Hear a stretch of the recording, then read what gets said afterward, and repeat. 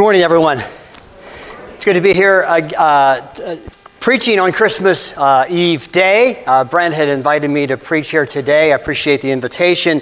Tonight is the Christmas Eve service. A lot of time and preparation have gone into it. It is probably one of the most beautiful ceremonies that we have services all year long. So please, I would encourage you to come out tonight for our candlelight service. It's just beautiful. I know Brent has put a lot of time and effort into it, so I would encourage you to come back for that. Wanted to say especially thank you, Bree, for the meditation. It was fantastic. It was very emotional just sitting here and listening to you present that. It was just wonderful, so thank you. It's encouraging to see our young people. You saw them as part of the praise band this morning. This is the leaders of our church as we move forward, and we're so encouraged. I'm so excited to see the young people taking a step up and doing these things. It's just absolutely wonderful.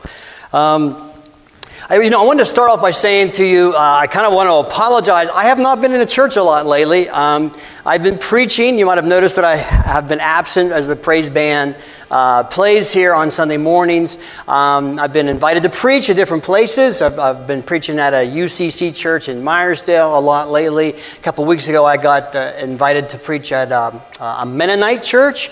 And in a few weeks, I'll be preaching at a Methodist church. So I've just had invitations to preach, and I decided to seize upon those. I miss you. I'm sorry that I've been away, but it's just been an opportunity for me to preach, and I just really appreciate that. I continue to minister at the jail. That's sort of where my ministry has been focused for now over 12 years. I go to the jail sometimes twice a week, usually just once a week, but I hold Bible studies there. And that's just a big part of my life, that ministry there. Many of you don't know that, but we have an evangelist at the jail. You may know him as Trooper Matt Costilla. I consider him sort of my evangelist. You know, he's out there knocking on doors with his boot and inviting people to Bible study, bringing them in. Matt's not with us today. Bringing them into Bible study. He's so excited about our Thursday night Bible studies at the jail. And if they don't have a ride, no problem. He gives them a ride in the back of his vehicle, gets them down there, signs them up for church.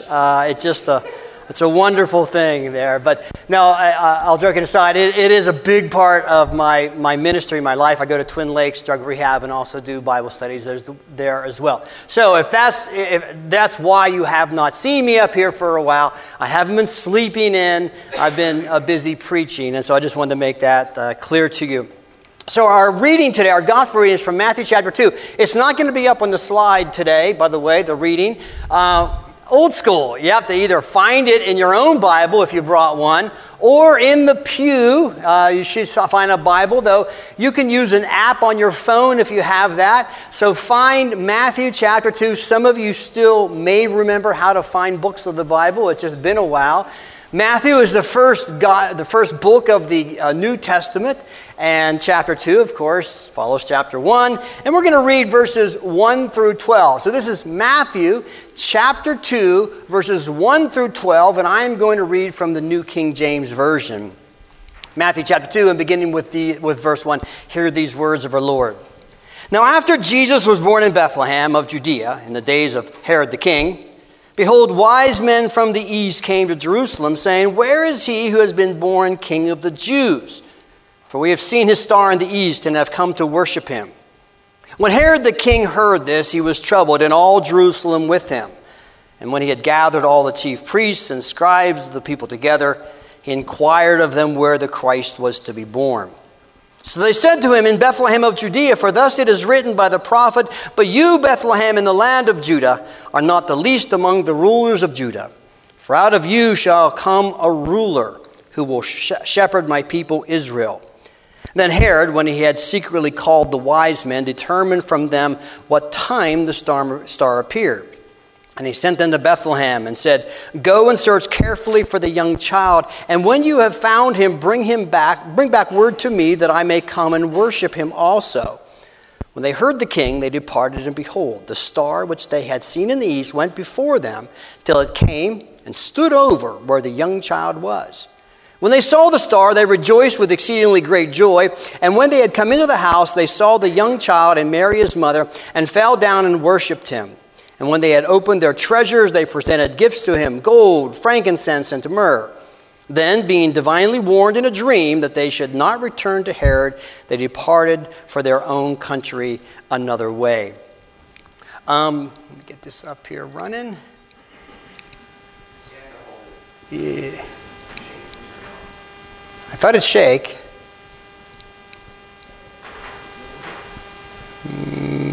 Yeah, there we go. Okay. Some of you might remember the name Chuck Colson. He died in 2012. He was, as he described, he was Richard Nixon's hatchet man during the Watergate scandal. He was named as one of the Watergate 7, and he was found guilty on some federal charges in the whole Watergate thing and sentenced to federal prison as a result. Now, as he was before he went to prison, a friend of his handed him a book by C.S. Lewis called Mere Christianity. Has anyone ever read Mere Christianity? Oh, good, a couple. But just a couple. I'd say Mere Christianity is my top 3 books that I've ever read. I've read it several times. I have the audio format. I would strongly encourage you to read Mere Christianity by C.S. Lewis. Fantastic book. Anyways, Chuck Colson got a copy of Mere Christianity, and it changed his life. He read it, and he became a Christian by reading this book. Someone handed him a book. It resulted in him becoming a Christian, and then after he got out of prison, he formed Prison Fellowship International. He quit politics altogether, and he focused on his calling for Jesus Christ to begin this ministry. He died in 2012, but over his lifetime, he touched thousands, if not millions, of inmates with the gospel of Jesus Christ. And it all started when someone handed him a book. You know, sometimes there are events in our lives that point us a certain direction. There are things that happen that just kind of change our trajectory and point us in a different direction. Well, in today's gospel, we're going to find a couple of wise men whose trajectory was changed when they saw something. And we're going to talk about them a little bit, and then we're going to talk about you a little bit. Because it's my hope that as we read this, walk through this story together, we'll find some things that will help us in our own life in a relationship to God. But let's first go to the Lord once more in prayer and just seek His blessing.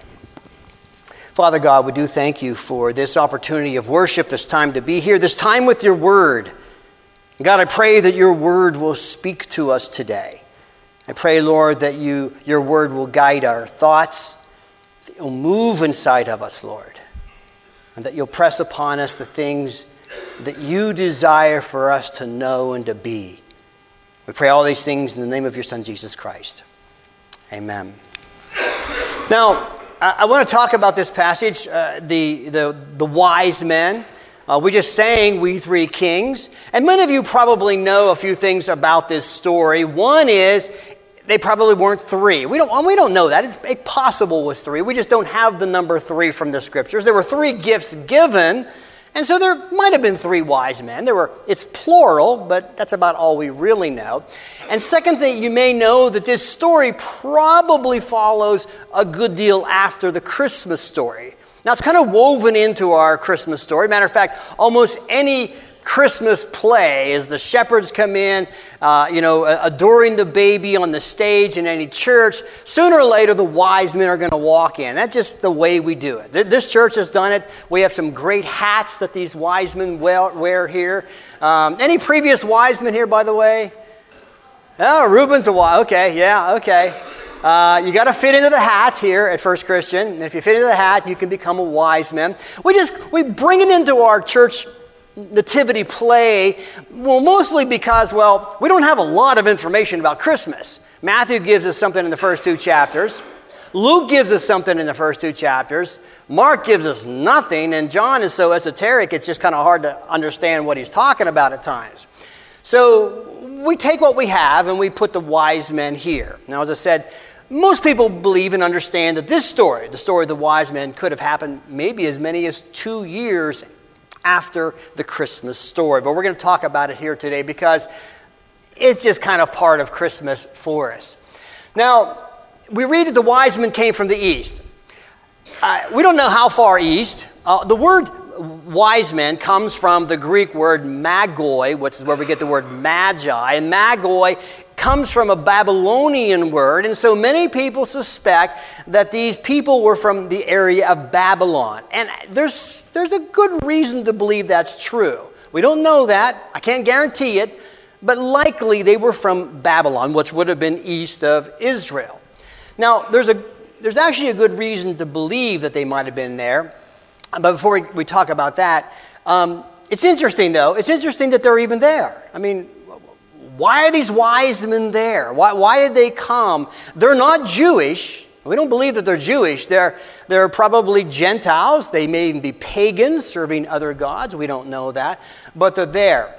Well, there is a theory, and I'm not going to go too deep into theory here, but about 600 years before the birth of Jesus, there's a man named Daniel, and Daniel lived in the city of Babylon, and he had a vision, and we find that recorded in Daniel chapter 9. It's sometimes called the 70 weeks prophecy. And I'll just give you the Reader's Digest version.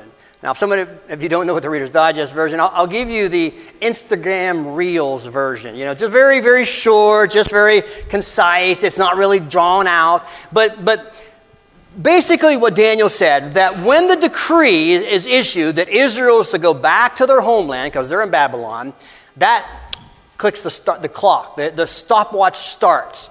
And about 483 years are going to pass until Messiah the Prince comes. Now, so this is a pretty interesting prophecy.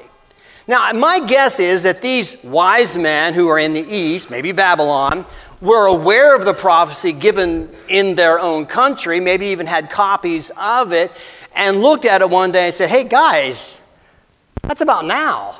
That's happening in our lifetime. That was that long ago, and maybe this is going to happen. And one of them walked to the window looking out at the stars. Hey, there's a star in the sky. Well, that's bizarre. That's odd. I've never seen that. And so let's just follow that star. I don't know how it went down, but maybe something like that. But I believe that that's probably where they came from and why they came. They were aware of this prophecy. Then they had seen this star. Now, I don't know if it was a real star. There are some people who have gone to great lengths to describe this star as perhaps the aligning of certain planets or maybe some sort of special star in the sky. And I don't know. It's my guess that it probably wasn't even a star.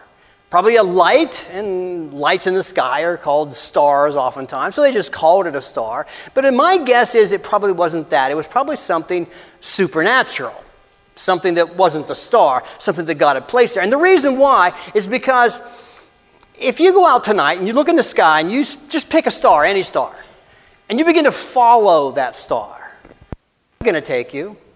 Well, around the globe, and you're still not going to get any closer to it than when you started.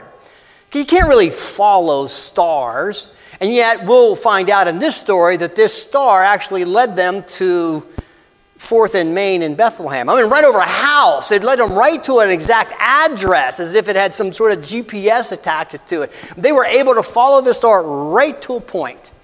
That tells me, I think, that this was some sort of supernatural event, not just a typical star. And I find that kind of intriguing, that these men were guided by this supernatural event. There was something that they had seen, and I believe that it was supernatural. And that makes me think a little bit about the events that maybe you and I have had in our lives. I talked earlier about Chuck Colson. A man handed him a book, kind of an ordinary event, and yet it changed the course of his life. And not just his life, but thousands, if not millions, of other people because of that thing. Just that event. Changed his trajectory. Back in 1984, a young man who's standing in front of you right now was hungry for ice cream. And he was driving through Somerset one night, and he decided to swing into McDonald's to get some ice cream. It was cheap. I wasn't going to pay Dairy Queen prices for ice cream. McDonald's sort of kind of. So I swung in. It was late at night. I get out of my car. I'm walking across the parking lot, and I bump into a guy that I had only met once. And we just started talking. He was a musician, like I was, and we started to talk, and he invited me to come and jam with him, and so on and so forth. That ice cream trip changed my life. It changed the trajectory of my life. See, that young man was a Christian. And as I started to hang out with him, I just became more and more in love with Jesus and drawn to him. And soon it became clear to me that my life's calling was now different. I wanted to pursue Jesus more closely. A simple little ice cream trick, Sometimes, though, there are things that happen in our lives that just kind of change us. And the question that I have for you, because I said we're going to talk about you, the question I have for you is, what events have altered your life's trajectory? And you all have them. They're all things that I know you could name of things, simple little things you never thought twice about, and you did it, you chose it, you went this way, and it just changed everything for you. There are many things like that. But sometimes those events in our lives, sometimes those things that come our way that change our course are not always welcomed events. Sometimes we don't want them. The loss of a job, for example, can just change the direction of our lives. The loss of a family member can change the directions of our lives. The loss of a marriage can change that. A sudden illness or disease or an onset of some physical problem that we never anticipated, we never went looking for, we never asked for, suddenly befell us, and suddenly now everything is different. We're going a completely different direction. We're moving a different direction that we had never anticipated.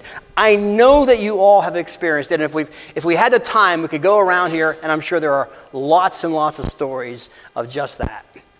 But sometimes I think those those events that happen in our lives, we don't always see them as shining stars in the night.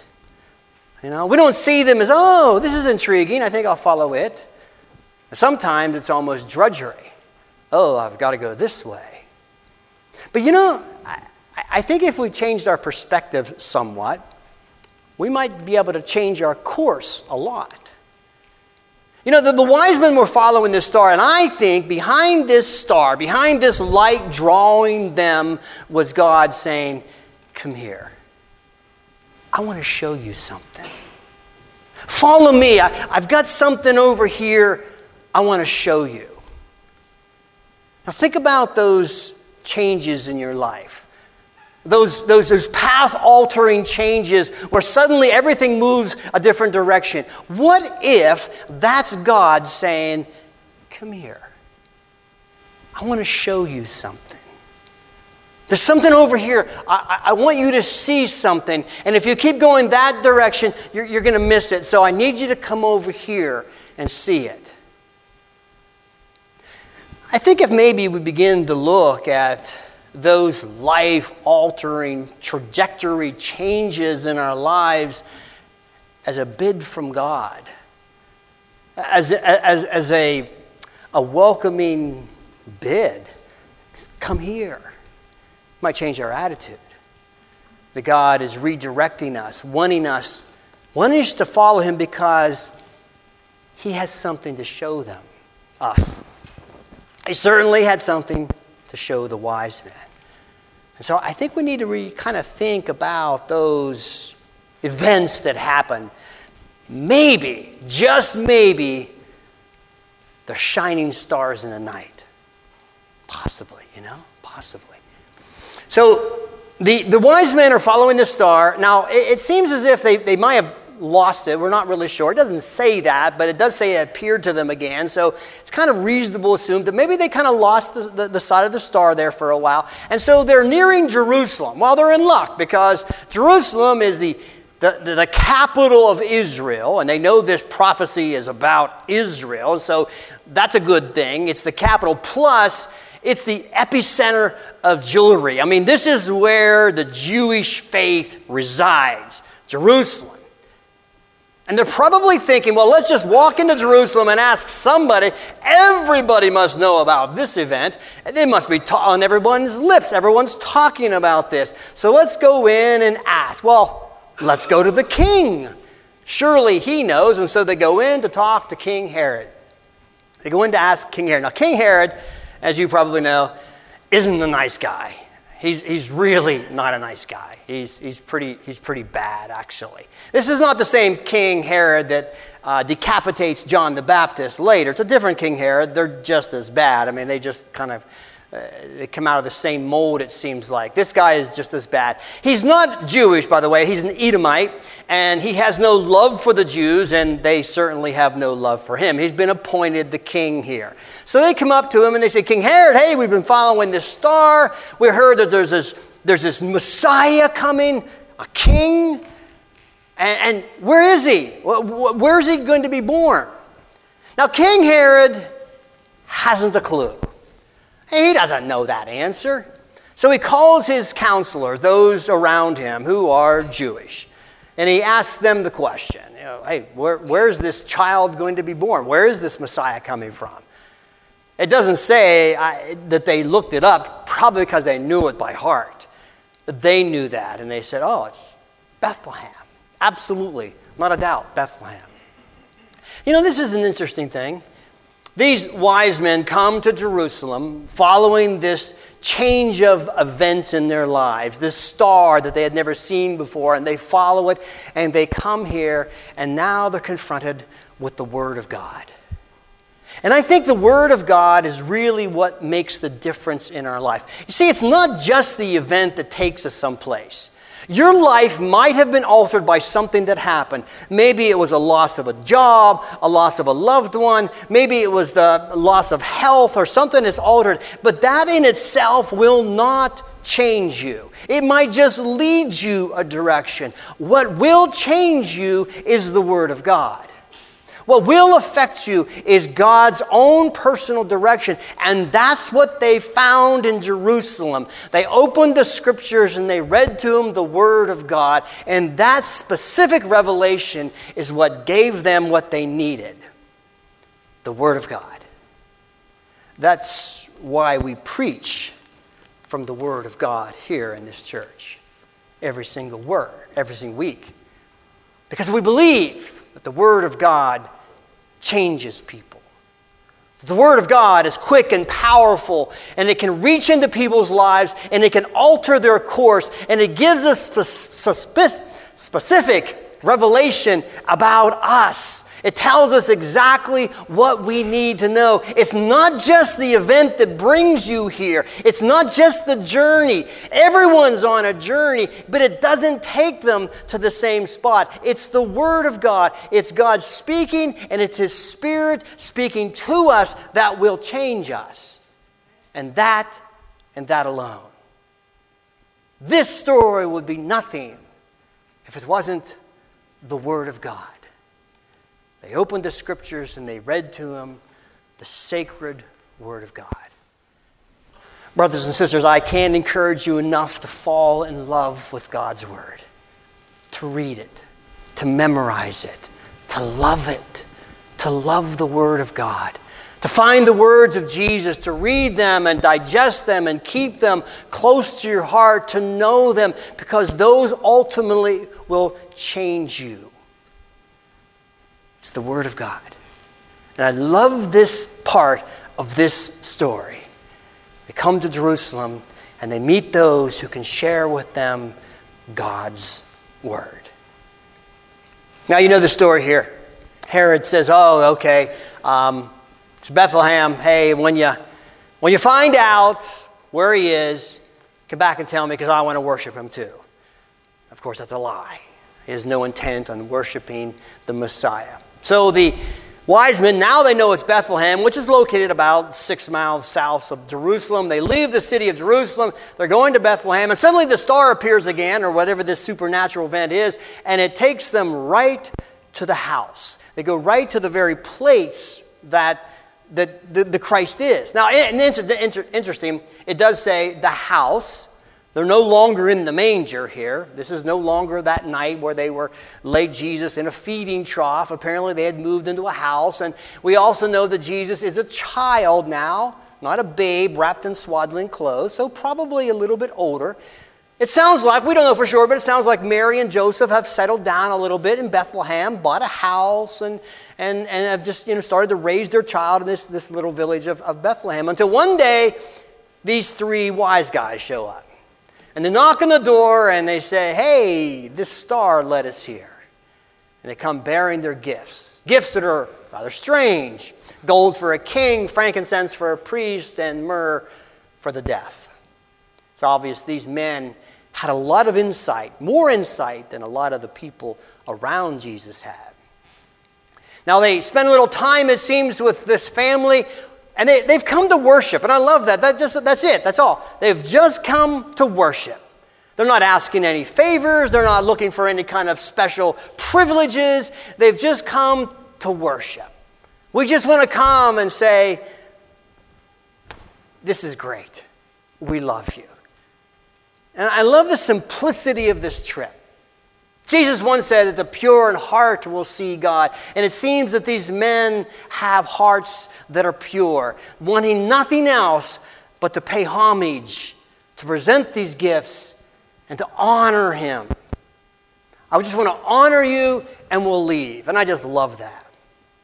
Now, as they were preparing to leave, we read in the Scriptures that God warned them, "Don't go back to Herod. He's a creep, man. Just don't go back to Herod." And we read that they went another way. The NIV, I believe, says a different route. And this is the part that I really like. I really like it because it reminds me that when we do come to Jesus, whatever route that it is that brings us, whatever road or whatever light in the sky that has brought us to Him, we can never leave the same way. We are forever changed by His presence and His power. And we can't go back the same route. You can't come to Jesus and experience life from Him. You can't experience the fullness of who He is. You can't experience Him and then go back to where you were. It can't happen. I told you about that young man in 1984 who stopped for ice cream, met that other man, and his life changed. That young man, me, I was playing in a rock and roll band. Within 2 weeks, I quit the band. I don't want that anymore. I don't want that. I'm going a different way. I want to go a different route. It's not that anymore. I don't want that anymore. When we encounter a living God, when we genuinely encounter a living God, our life changes. And we can't go back the same route. We need another way.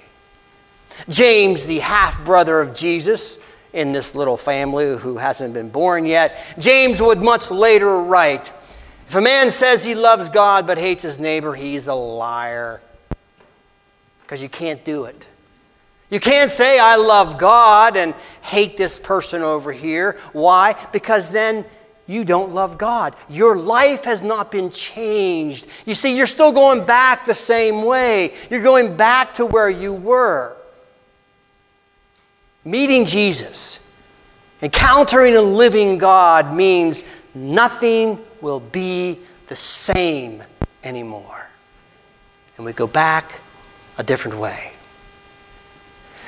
You know, if you're looking at your life, you feel, "Well, I've encountered God and nothing's changed," then maybe we should talk about that. Because I'm not so sure that meeting was genuine. Because we can't meet Him and go back to our sins. We can't meet Him and go back the same way. We can't just encounter the living, powerful God of all the ages and shrug our shoulders and say, "That was nice, now I'm going back to what I was doing." We can't. And this story of the wise men going another way just reminds me that encountering a living, powerful God demands a change, that we must take another way. So let's talk about you once more. How has your life changed since encountering a living God?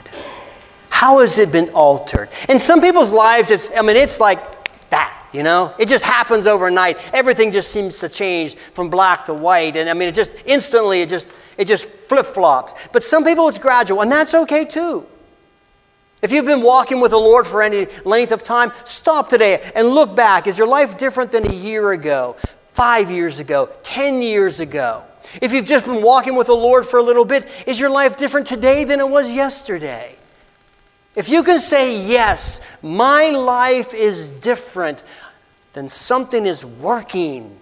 And I believe that something is a someone, and He's the Holy Spirit. That He's working in your life.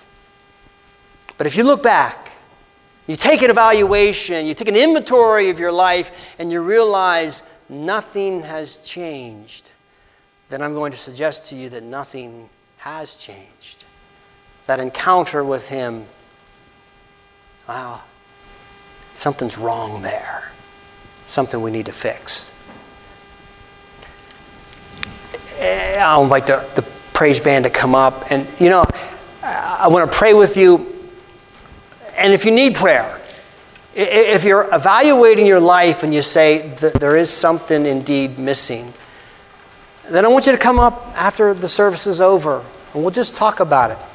We can just pray about it. Because you have to go home another way. Will you pray with me? Gracious God, we give you thanks once again for your presence and your power, for your word which changes us. I pray for your blessing now upon this congregation, Lord. Every heart, old or young, that has gathered here today. Oh, Lord, walk with them. Continue with them, Lord, reminding them of your love for them, your care, your concern, and your ways. And I pray this now in the name of your Son, Jesus Christ. Amen.